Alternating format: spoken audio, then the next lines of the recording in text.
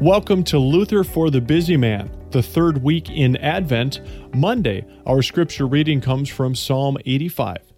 Lord, you were favorable to your land. You restored the fortunes of Jacob. You forgave the iniquity of your people. You covered all their sin. You withdrew all your wrath. You turned from your hot anger. Restore us again, O God of our salvation, and put away your indignation towards us. Will you be angry with us forever? Will you prolong your anger to all generations? Will you not revive us again, that your people may rejoice in you?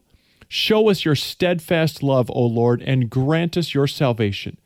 Let me hear what God the Lord will speak, for he will speak peace to his people, to his saints. But let them not turn back to folly. Surely his salvation is near to those who fear him, that glory may dwell in our land. Steadfast love and faithfulness meet. Righteousness and peace kiss each other. Faithfulness springs up from the ground, and righteousness looks down from the sky. Yes, the Lord will give what is good, and our land will yield its increase. Righteousness will go before him and make his footsteps a way.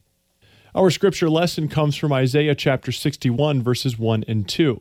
The Spirit of the Lord God is upon me, because the Lord has anointed me to bring good news to the poor. He has sent me to bind up the brokenhearted, to proclaim liberty to the captives, and the opening of the prison to those who are bound, to proclaim the year of the Lord's favor, and the day of vengeance of our God, to comfort all who mourn. What does Jesus mean when he says the poor have good news preached to them? Is it not good news also proclaimed to the rich and the whole world?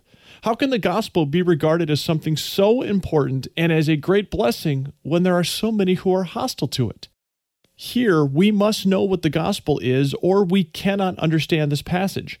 We must diligently observe that from the beginning, God has sent two words or forms of proclamation to the world, the law and the gospel. These two forms of proclamation you must recognize as separate. I tell you that hitherto, with the exception of the Scriptures, no book has ever been written, not even by a saint, in which these two forms of proclamation have been correctly divided.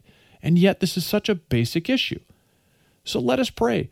Grant us your Holy Spirit, O Lord, the Spirit of truth and understanding, that we may correctly understand your word, correctly separating law from gospel, and never being confused in our faith.